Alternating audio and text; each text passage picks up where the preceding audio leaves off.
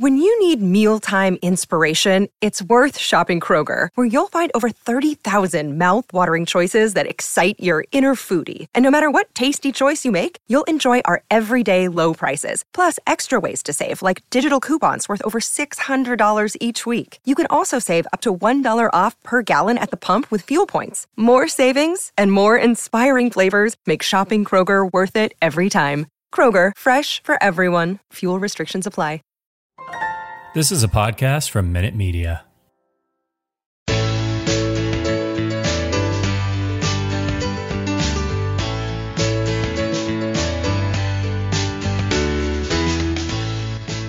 Well, hello there, Braves Country. This is The Front Porch, and we are off Leo's rocker. With me is, as usual, senior writer Fred Owens.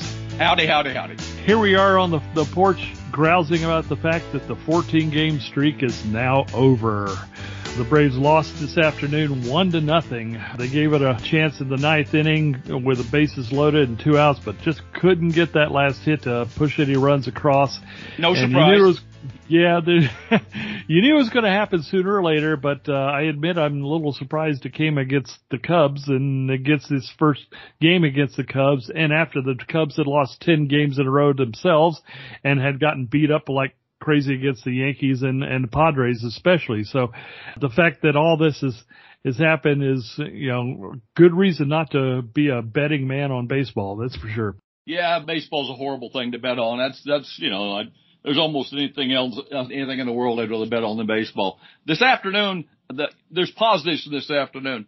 Charlie pitched a sterling game. He went seven strong innings. He struck out a boatload of people. That curveball was dipping and diving on him. His changeup wasn't quite as good, but that curveball was everywhere. He was buzzing that fastball by him and confusing those kids on the Cubs team. They just really had no idea what was coming next. So he confused all of them, including Big Brother Contreras, who if you weren't able to watch the game, but Big Brother Contreras got a bloop double down the line. Started to go to second. He hit a double to left field. And caromed off the wall right to Duvall, who turned around and threw a rocket to second base. And Wilson had to throw down the anchor and scurry back to first base.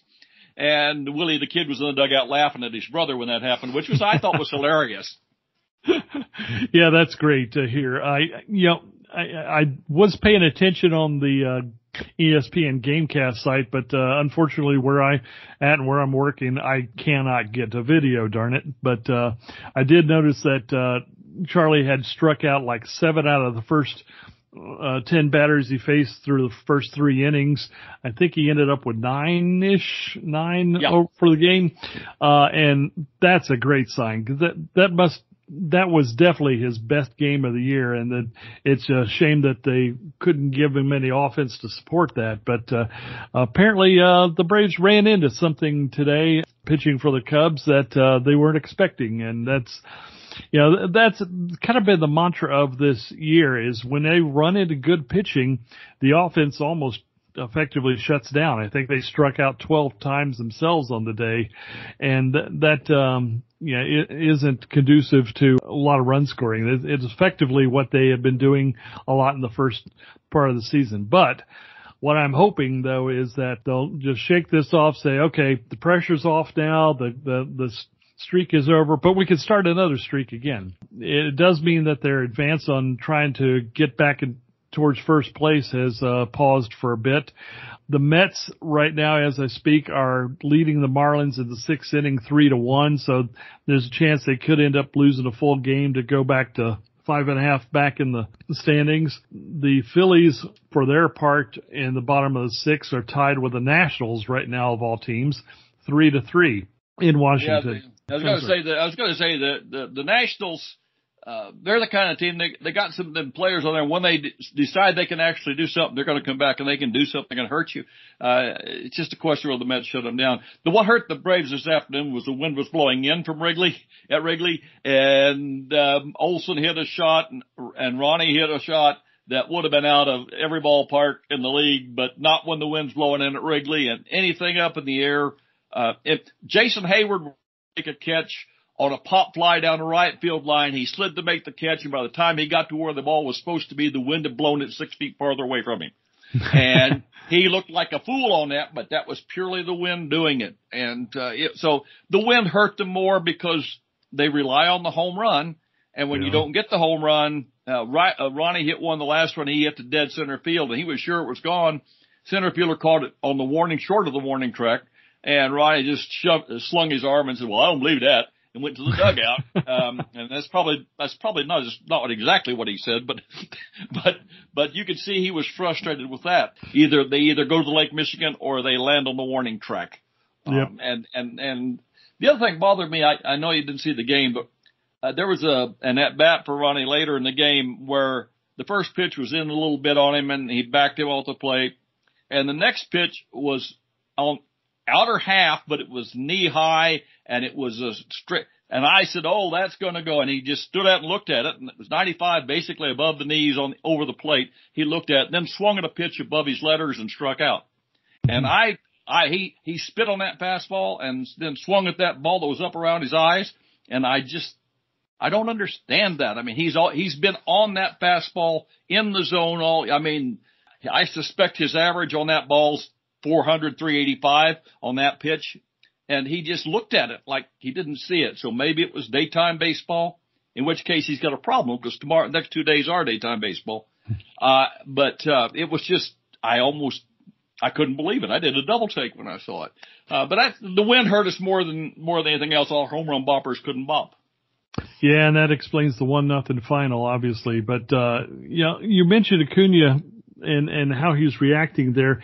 He hasn't seemed like himself the last 3 or 4 games. It's like he was going gangbusters in the first several games of the streak, but last few days not so much, and a lot more strikeouts, a lot of offers. I think he had an over 6 game in one of those blowouts. But what's going on with him? Do you see anything obvious?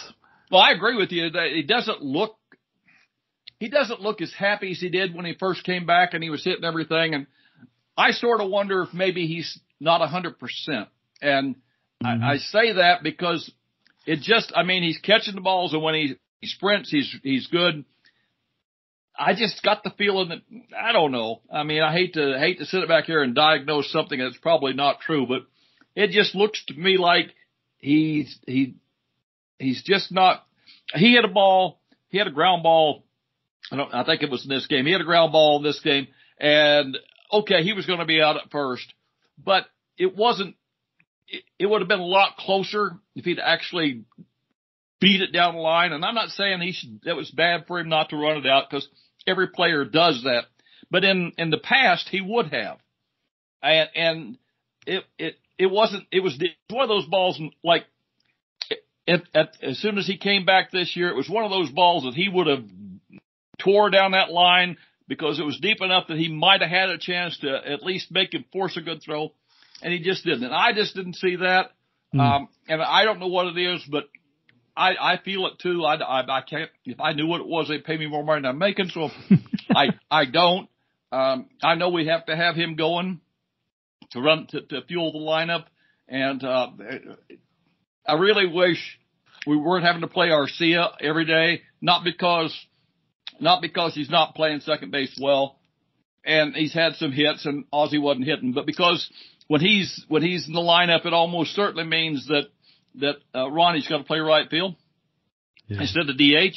And, so I just think that the lineup's better, when Ronnie gets like 2 or 3 days of DHing a week.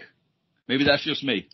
Yeah, and lately he's been doing a lot of right field. Now, yesterday was day off, and I was kind of hoping that would give him a chance to reset. And maybe it did, given that he did scald the ball out to center field that got knocked down. But, I mean, still, that's the kind of thing we wanted to see is him hitting the ball on a barrel and getting something for it. But I guess we're going to have to keep watching it and just see what happens this weekend. But yeah, that's something that I've been concerned about a little bit for the same kind of reasons you're talking about is he 100%? Does he have his legs under him really?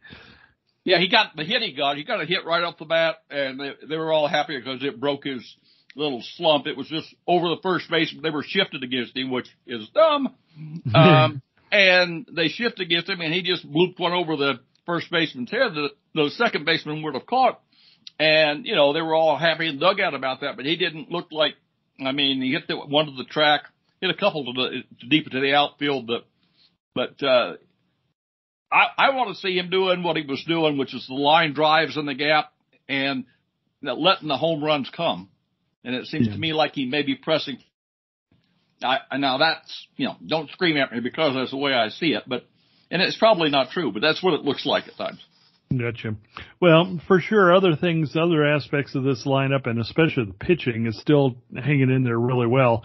Yeah, bullpen kind of, I guess you have to say the bullpen let us down today because a leadoff walk is what ended up scoring the winning run. But, if you don't score 2 or 3 runs minimum, then anything can happen. So I'm not here to blame the bullpen. I'm here to say the offense just couldn't do anything against the Cubs pitching today. And that's going to happen every now and then. And I don't expect it to happen all weekend for sure. We just need a day to, again, reset and get this team back going again, I think. So. Yeah, that's true. That's true.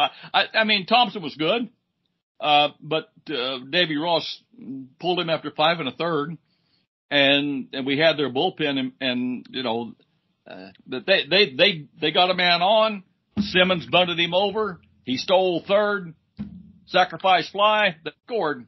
And I tweeted at the time that, he doesn't have a team of world beaters, but they do basic baseball pretty good. Yep. And that's they didn't think, I got to go for the bunt down. Beautiful bump by Simba. And then Villar stole third. AJ was watching him, but he was going to steal anyway. Third, and then the sac fly brought in the run. And, they won the game with that run, and it was well executed. And like you said, it was just, Ozuna was back to being Ozuna, first pitch swinging with after he walks a man and hits another one. Why he did that, I don't know. It seems to make Brian Jordan happy, but I don't know who else would be happy about that. But the lineup's been good, and I don't think we can complain about one day. If it carries on for 3 days, then there'll be a problem. Yeah. I just remember that 13-game streak that I researched about 1982 when they opened the season 13-0, and then they lost the next 5. So you don't want to do that. No, definitely not when you've gotten yourself back in the race. But let's talk about something else, though, and you caught something today on MLB Network Radio with Alex Anthopoulos being interviewed that I thought was kind of intriguing. And let's get into that a little bit. First of all, set the scene and tell me what you heard. Well, I read it after the fact, but it was an interview on the front office show with Jim Bowden, and Bowden tweeted out after the interview that Alex Anthopoulos said even with Rosario and Soroka coming back, he might look at an arm, but he definitely wanted a left-handed bat for the lineup. And that was the quote, for the lineup. And I looked at that and went, well, that's interesting. For the lineup, that means it's not a bench bat. We're not talking about Joe Old Guy here. The whole thing that went over it was, what in my mind was okay. So everybody, when they say that, your mind sort of runs to Andrew Benintendi. Left-handed bat, plays every day, hitting 300, getting on base, good. Not hitting as many home runs, but of course he hits in the Grand Canyon out there. So, that's going to come along. If you're wanting a guy who gets on base with a high OBP, then you're talking about Benintendi. But I'm not sure that the Royals are going to trade him. He's one of these guys that Dayton Moore fell in love with, traded for, and has fallen in love with out there.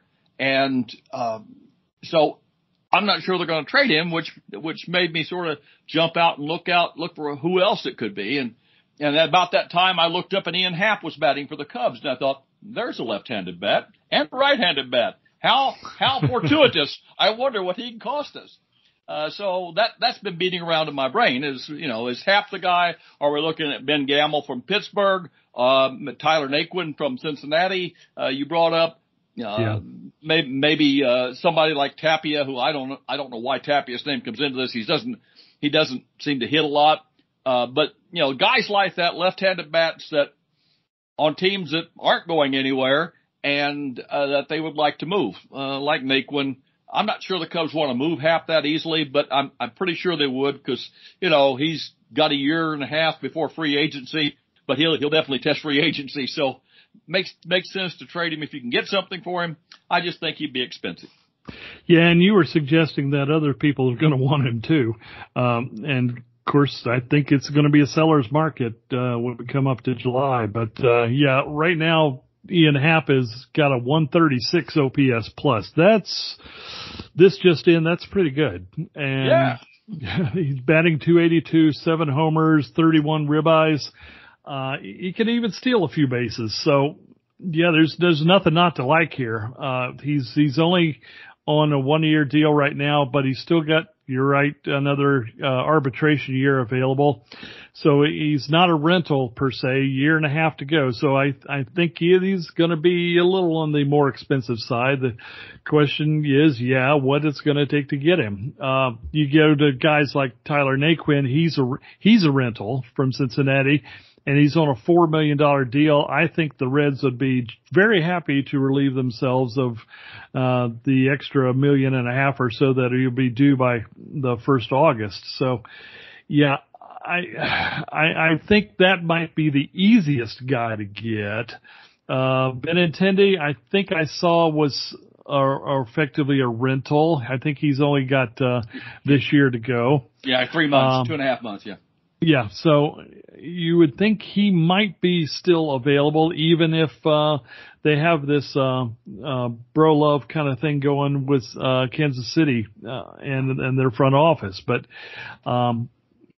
I think any of those guys would be viable, certainly. And then the question is, what do you want to give up, and what have the Braves got in order to try to make a deal like that?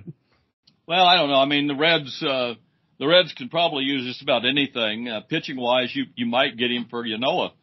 It maybe less than that. It depends on what they're actually after. Yeah, that's what I'm thinking. It's probably a little less than that in the case of Naquin. That's probably not the case in the and when we're talking about those other guys, though. No. You're gonna cough up somebody for like Drew Water for Ian Happ. I tell you, there's another one out there. I don't know that he's ever going to hit a lot, but the Blue Jays got Bradley Zimmer. I don't know. He's never really been what he was supposed to be, and I just wonder what's wrong with him. But I think that anybody they trade for, you made a point before we were on that we need to trade for somebody that's hitting. Not somebody who we hope will hit. So that sort of kills the Zimmer thing. But Happ, Ben Gamble's having a good year with the Pirates. He's been hitting really well for him all year. Where the heck is he at? He's hitting .250, .350, .386. He's not slugging a whole lot, but he's on base .350 clip. He's hitting .256. He's got a handful of homers. I don't know how low do you want to go on the bat? How low? I don't know. Yeah, he's only got 140 at bats at this point. What do the league leaders have right now? Well, let's say Ian Happ right now has 247. So that kind of tells you the kind of use that the Pirates are making of Gamble. So you would think that they might let him go if you give him the right incentive, because they're not using him terribly much, really. Well, he's 31 and he's free agent at the end of the year too. So yeah, so there's much more reasons for them to get something of value for him, I guess. So at least there's some viable alternatives, it looks like, and I don't think. I mean, Anthopoulos holds things really close to the vest, like state secret kind of close to the vest. And for him to let out something like that on an interview suggests to me that this is a definite that he's going to go after, and that he may even have some real ideas about how he's going to get it accomplished. But at the same time, I continue to go back to the fact that with more playoff teams, you're going to have more guys being sought for. And if you only got, say, 4 or 5 left-handed bats that are viable in the marketplace, that still might be a tough purchase to make. But that kind of dovetailed into something else that we were talking about earlier, and that's, what do the Braves have available to trade with? And most outfits that do rankings of prospects do so at the beginning of the year. And that's it. They don't bother to do mid-season updates. Fangraphs has done that, and they have some interesting changes going on with the Braves prospect list that they have put together. And I want to get into that a little bit because it may affect adversely, really, the Braves' ability to get something going around the trade deadline, which I think I heard today was August 2nd at 6 p.m. or something like that.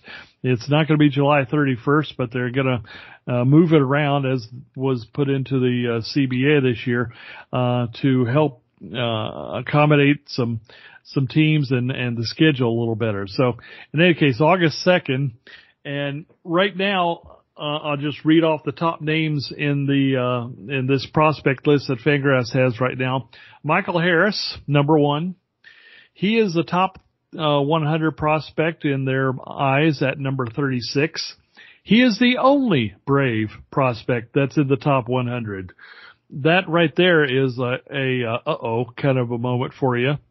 Second is Spencer Strider in the majors. Third, Vaughn Grissom, high A ball. Jared Schuster, pitching for Mississippi in AA. Kyle Mueller at AAA. Spencer Schwellenbeck, starting pitcher, not listed as having a level right now at all. Is he hurt? I haven't. He's on heard the this. injured list. He's on the minor league injured list. That explains that exactly. Diego Benitez, third baseman. He's in the Dominican Summer League. He hasn't even gotten to the States yet. Bryce Elder, AAA, and has been in the majors. Geraldo Quintero, shortstop, low A ball. Drew Waters. We had to get all the way back to the 10th spot to find Drew Waters. He's dropped that far in the minds of these guys that are evaluating at Fangraphs. He's a AAA. Then you go from there, AJ Smith, I can't say Shawver, Freddie Tarnok, Tucker Davidson, Ambrose Tavares, Alan Rangel, Andrew Hoffman, and so on down the list from there. So I'm wondering what it is that the Braves may have to sell, because right now the cupboard's not bare, but I think it's having the same kind of supply problems that we're seeing around the country on other products. Yeah, it's a very middle of the pack kind of system right now.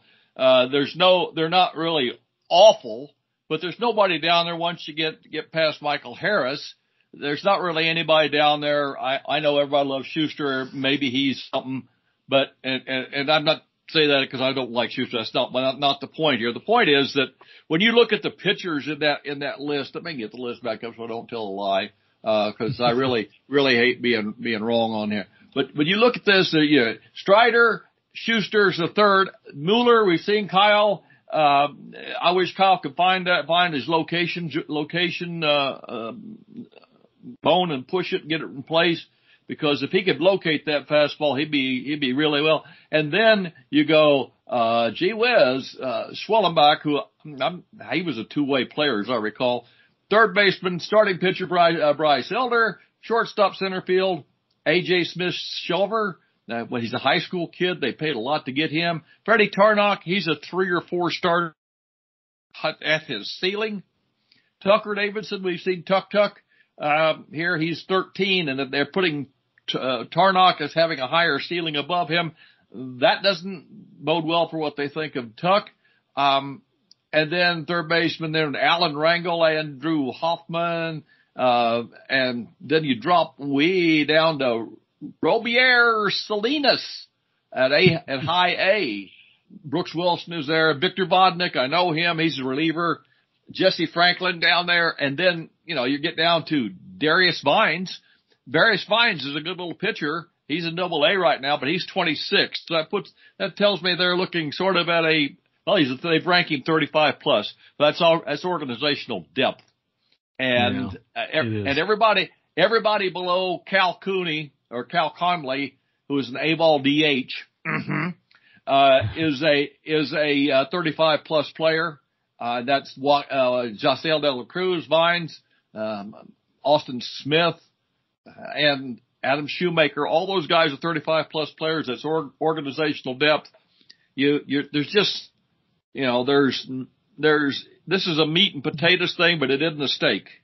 Yeah, you mentioned that you call this a middle of the pack kind of organization here, and I got to say I think you're being kind with that, because really there's not, other than the guys who've already made the majors, I don't see a lot of guys who could make the majors. Maybe Schuster could, sure. But I think Drew Waters would have if he was, would have already done so if he was truly major league ready and capable. You mentioned Mueller. He had a brilliant outing at AAA, I think last week or so. He does have 12 strikeouts per nine at the AAA level and 3 walks per nine at that level as well. So his ERA is under 3, so that's actually pretty good. So there's certainly signs of life there at least. But once you get past those guys, I mean, I went to see the Mississippi Braves last week. I have seen the Mississippi Braves often over the years. And I'd like to think I could recognize major leaguers when I see them. I saw Dansby when he was there. I saw Ozzie Albies when he was there. I saw Freddie Freeman and Jason Hayward both on the same team together. Those guys stand out. I didn't see a lot of that happening last week. I did not see a lot of major league guys, if any, when I watched this guys play. Freddie Tarnock started. He started off pretty well, but faded as he went along. I kind of think that feels more like a relief pitcher, maybe long relief at best. I didn't see Jared Schuster pitch. That would have been nice, but you can't have everything. But I'm not seeing a lot of major league talent here, and that seems to be reflected a little bit in these rankings here, and that makes me concerned about what the Braves are going to be able to do at the trade deadline. That's the whole point of this little rabbit trail that we're on here. Yeah, I'm not sure. I mean, I think, okay, if you're going to be coldly honest, if you've got somebody you really want, if there's a player out there that you really want, then you're going to throw Drew Waters and whoever they want at him, because almost everybody down there is replaceable. I don't know who that is. I don't know. I wouldn't give up more than Waters for Happ. I think that's pretty well a straight up thing that we talked about beforehand. You made that point that it's pretty well a straight up Waters for Happ. Good luck. And cause Waters is hitting like Happ did like 4 years ago, which is swinging a lot. And, last year, they told, when we did the thing with the ESPN, he said, he could become, Starlin Marte. God bless him. I wish he would become Starlin Marte, but I don't see that happening in the near future. And so it means, you trade him before his value goes completely down the drain. It's not that I don't like Waters. I always thought Waters would get up at about the same time as Pache, and Pache is playing for, Oakland. So there you have that. Another player we busted over here and didn't mention is Laureano. I read in the week that the Marlins were in hard on Laureano, and certainly the Marlins have everything they need to get anybody they want. I don't know that Oakland would trade him because they own him for like 3.5 more years. So I don't see that there's an urgency to trade him there.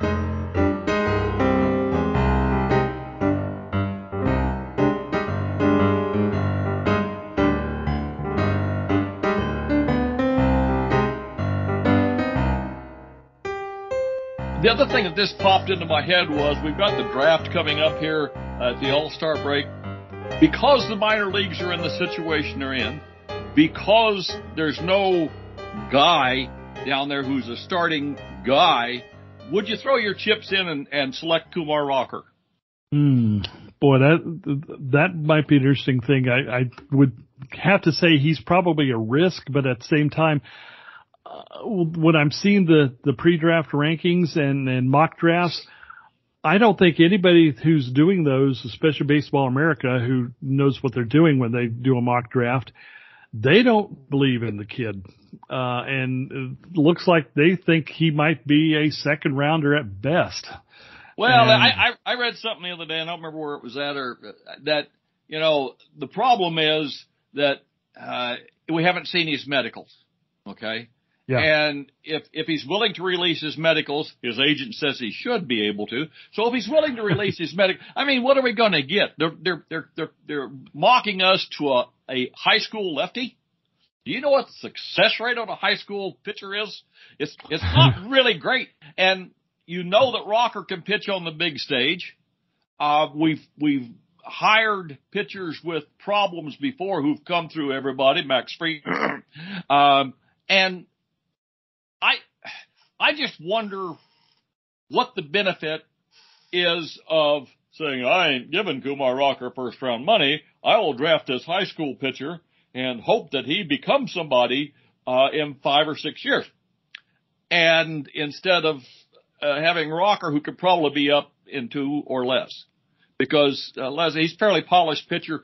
Everybody said last year Rocker will be up before Leiter because he's more polished pitcher. He may not have the ceiling, but he'll be up before Leiter. So if you believe that last year and he's healthy, why don't you believe that this year? And why don't you plug that gap that's coming up when we have these guys who are going to want big contracts and we're not going to give them to everybody? Now, the Braves in the last few years, and of course this has a lot to do, I think, with the sanctions that were put against them for international signings, but the Braves have been all over college players. And there's a couple reasons you might want to do that. Number one is the fact that they're not going to have as much leverage when it comes to negotiations, number one. Number two, they're going to help you fill out the organization and replenish the organization. And number three is those who are really good are going to be closer to the majors, and this is a win now team, obviously. I don't know if they're going to do that again this year or not, but right now this draft is being characterized as a position player draft. And if you're going to get a pitcher, I don't think there's any pitcher that you would necessarily want to get that is going to be good for your organization that you can't get in the second round or later. That's right. So if it were me, I'd be going after a hitter. And there's a couple in there. The one I've sort of gotten enamored with is coming out of James Madison. I can't remember his name now, but he's sort of has this Aaron Judge vibe. He's like 6'5" and got raw power, and he excelled in the Cape Cod League, hit a bunch of home runs there. Yeah, if you want a kid who can have King Kong kind of power, that might be the one. I don't know if he's going to be available at slot number 20. He might, and if he is, I'd probably want to go after him. But in any case, you don't go after the pitchers in that first round, in my mind, if you've got better position players out there, especially when you can get a guy who's, if you're still bent on getting pitchers, they'll all be there, or most of them will be there when round number 2 comes around. Yeah, I agree with that, except, I was reading something on the history of the draft for another thing a couple of days ago, and when they first initiated the draft, all the teams, there was a rush from college players to they had been drafting before to high school players. And they started drafting high school players. And then Bill James did a thing where he looked back on that and he said it's amazing how shockingly bad those high school players turned out compared to their college counterparts who were drafted.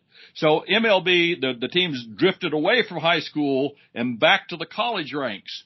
And then as the college ranks started to look a little thinner, they went back and started drafting high. So what I'm telling you is this goes back and forth. It does. And right now, if you take a pitcher now, he's a college pitcher in the first round, I guess. I just pulled up the pipeline draft thing, outfielder, base, shortstop, catcher, third baseman, second baseman, outfielder, right-hand pitcher, Brock Porter, Orchard State, St. Mary's. He's the number 10 guy on their list, the first pitcher. Normally the pitchers are at 1, 2, 3, 4, 6, 7. Dylan Lesko, Buford, Georgia. I guess he's a high school guy. I don't know. And he's also injured. He's had Tommy John. He's going to be one of those interesting guys because he could have been number 1 on the entire list. So at position 20, there may be a couple of guys. He's one of them that the Braves might consider rehab him, and then you've got a top 5 talent on your roster. Yeah, is he more of or less of a risk than Rocker? I don't know exactly because the other problem is that some of these guys, and the kid from Alabama is another one who was injured, just have had. I mean, we're still suffering from the COVID problem. Connor he's a pitcher. Connor Prelip's listed as left-handed pitcher from Alabama. Yes, he's the other guy. We're still suffering from the effects of the COVID years, having limited the number of innings some of these guys have been throwing. And that especially is going to be a problem with the high school kids because you just didn't see them until they became seniors. And you have one good year and then boom, you jump to the top of the draft, it seems. So, I don't know how to characterize the risk. One thing I was going to say about the college versus high school thing is I talked to Brian Bridges once, and he told me that, once you get kids in college, you essentially know what they are. But you have to project them if they're in high school because you see what you see and you kind of hope that they develop into something great. But, college kids are what they are, once they get to age 22 or so. So there's not a lot of projection left there. So it is a coin toss sometimes, trying to figure out where you're going to go, whether it's high school or college, and you have to you have to really be good at your scouting, and that's why these guys see hundreds of players every year and travel all over the country because it's not an exact science, but sometimes you're going to get them right, sometimes you're not. Yeah, I don't know anything about scouting. I wouldn't, if a scout came up and slapped me, I probably wouldn't know who he was. But Here's what I'm saying. I read everything I read. I listen to, ESPN's got this guy and Pipeline, and I hear all of them talking. They all say the same thing. Well, it's a pretty nothing draft. It really is. You get past Drew Jones and a couple of guys at the top. Once you get past that, they'll take anybody because the batters are much of a muchness. The pitchers probably don't deserve to go before, unless you're really desperate for pitchers. They don't, like the Angels maybe. They took 20 last time and then signed 10 more as undrafted free agents. You don't really need to take them because if you don't take them in the first round, they'll be there in the second. And some of them will be there in the third. And so here's the point. Here's what I'm thinking. We know what Kumar Rocker is. Yeah. And again, I'm not saying he's the right guy or not. All I'm saying is if I'm drafted at number 20 and you're telling me that I got a guy who could be in the major leagues in 2 years, or I can draft a high school pitcher, and high school pitchers, most of the guys we've got out there are high school pitchers, who didn't quite make it. So do we have time to fail with those guys? And the whole draft of pitchers and trade for what you need thing works if you have pitchers that other teams want and are willing to trade for. And so that's your point of we need to draft that bat. But I would never draft a guy who's only going to be a DH or a guy who's only a first baseman DH, and maybe you hope possibly he wouldn't embarrass himself in the corner outfield. I would want someone who the combine thing was on today, and they asked Dowd and a couple other guys what they were looking for. So I want players that hit the ball line to line drives. I don't want anybody hitting big home runs now because they don't need to impress me with that. They need to show me they can control the bat, hit the ball line to line. Yes, that's what I want. You draft Judge because Judge is a consummate hitter. He is as well as a big brute of a man who can kill a baseball. But every big brute of a man who can kill a baseball isn't a good hitter. And so you run into that. They're saying that, there are good hitters in the lineup. There are probably a half a dozen of them you can interchange. Then are we really gaining anything at that point? And maybe you should look towards your international draft to pick up players who are going to be that guy at some point. I don't know. I'm not smart enough. I'm just asking the questions here, and I don't have answers. I wish I did. I'd make more money. Yeah. Well, yeah.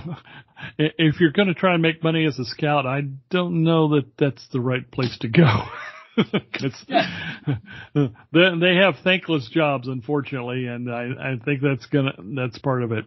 Baseball America has Kumar Rocker listed as 19th now. In their prior list they had him at 35th, so he's certainly at least come up in their minds, and maybe that makes him viable to somebody there in the opening round again. So, for all the reasons you're suggesting, though, yeah, anything that gives you less risk in the draft is probably a good thing. And that goes for pitchers and position players alike. So, it's going to be curious to see how the Braves go on that. The draft is July 19th or something? 17th to 19th, I think it is. It's All-Star Weekend, yes.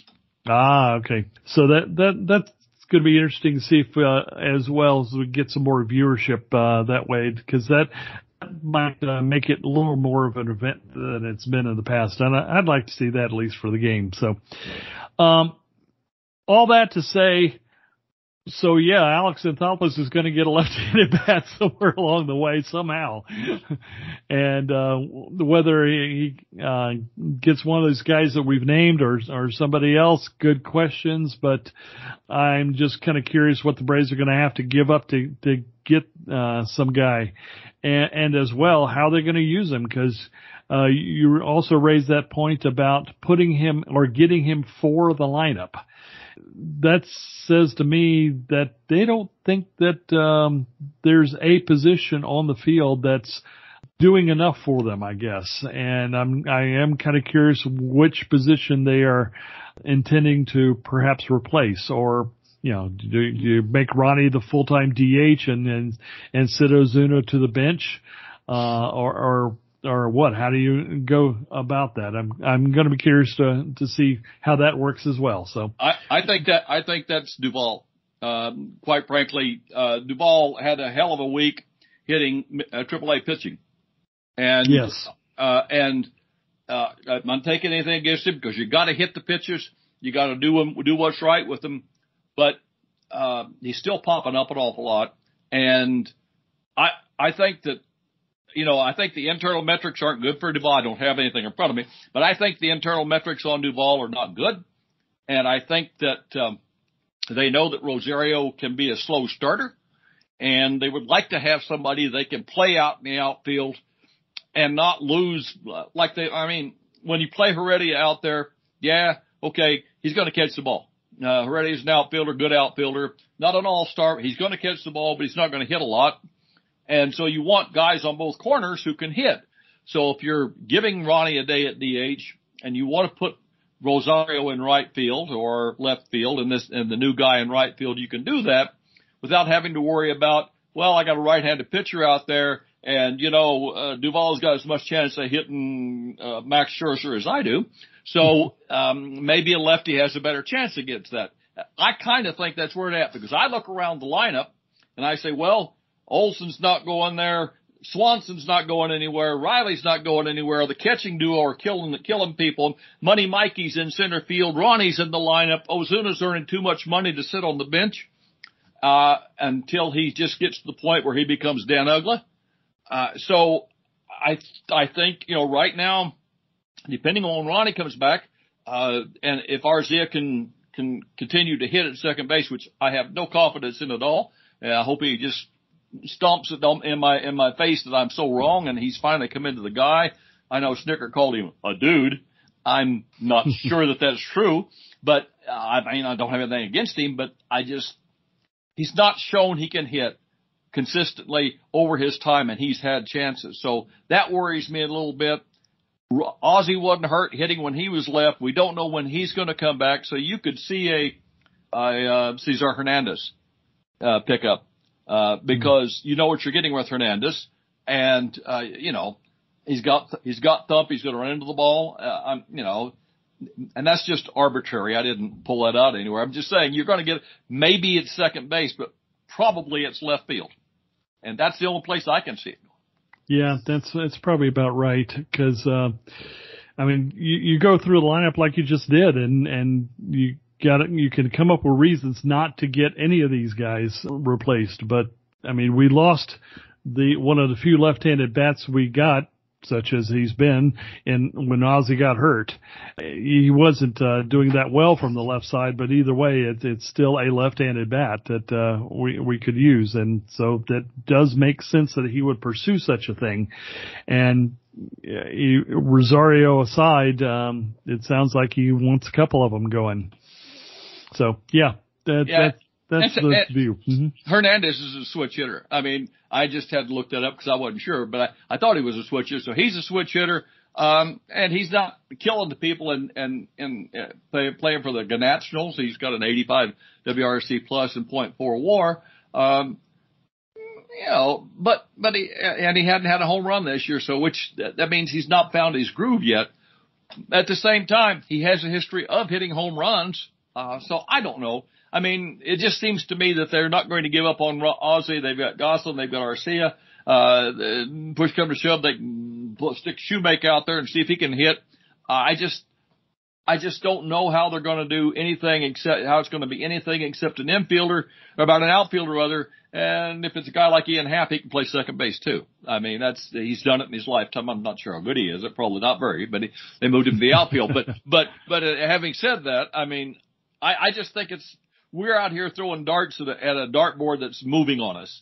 And so that makes it even harder to hit the target. But a left-handed bat, we'll look forward to that, and we'll fill the wind. We'll ignore everything John Hyman says.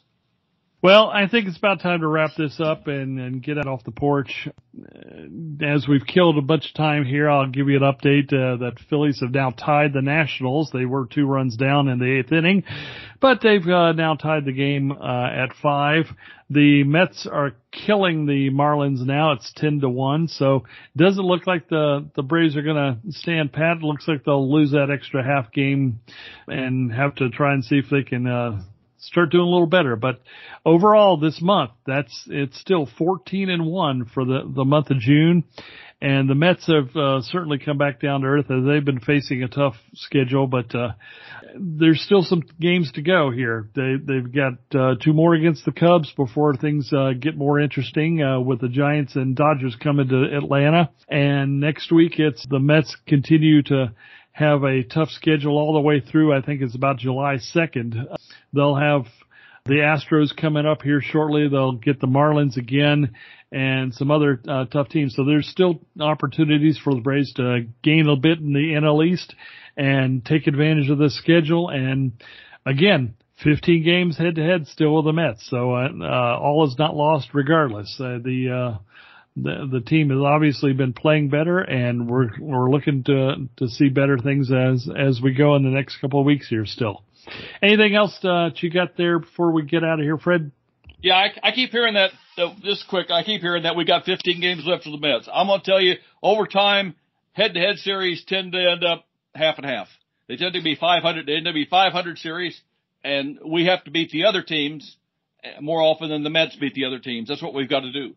And right now we've given a hell of a head start. We caught up 5 games off of them, or 5 or 6 games, 6.5 games. And we caught up on them. We're going to give them one back today. But this is going to be this kind of thing. And over the next period of time, we just have to hope they hit another cold stretch. We hit a hot one at the same time. Because the head-to-head thing, that's going to be a 500 outcome. And if it's not, I'll be terribly surprised. Other than that, have a good weekend.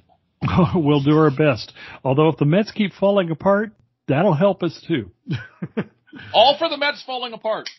Yes, there you go. Well, do us a favor and check out our writing on TomahawkTake.com. We'll try and see if we can give you something of use to read about on the Atlanta Braves. But for now, this is Off Leo's Rocker. Fred and I thank you for hearing out these 2 grumpy old men. See you next time. This has been Off Leo's Rocker, a podcast presentation from TomahawkTake.com and Fansided LLC, a subsidiary of Minute Media, Inc. Opinions expressed on the show today are solely those of the participants, since, like the agents of the Impossible Mission Force, Minute Media has disavowed knowledge of us or anything that we're doing. All rights reserved. One of the musical selections used today comes to you under the auspices of the Creative Commons license, terms of which are available at creativecommons.org/licenses/by/4.0. This was a piece by Kevin MacLeod entitled Comic Plotting, which was modified to fit in the available space.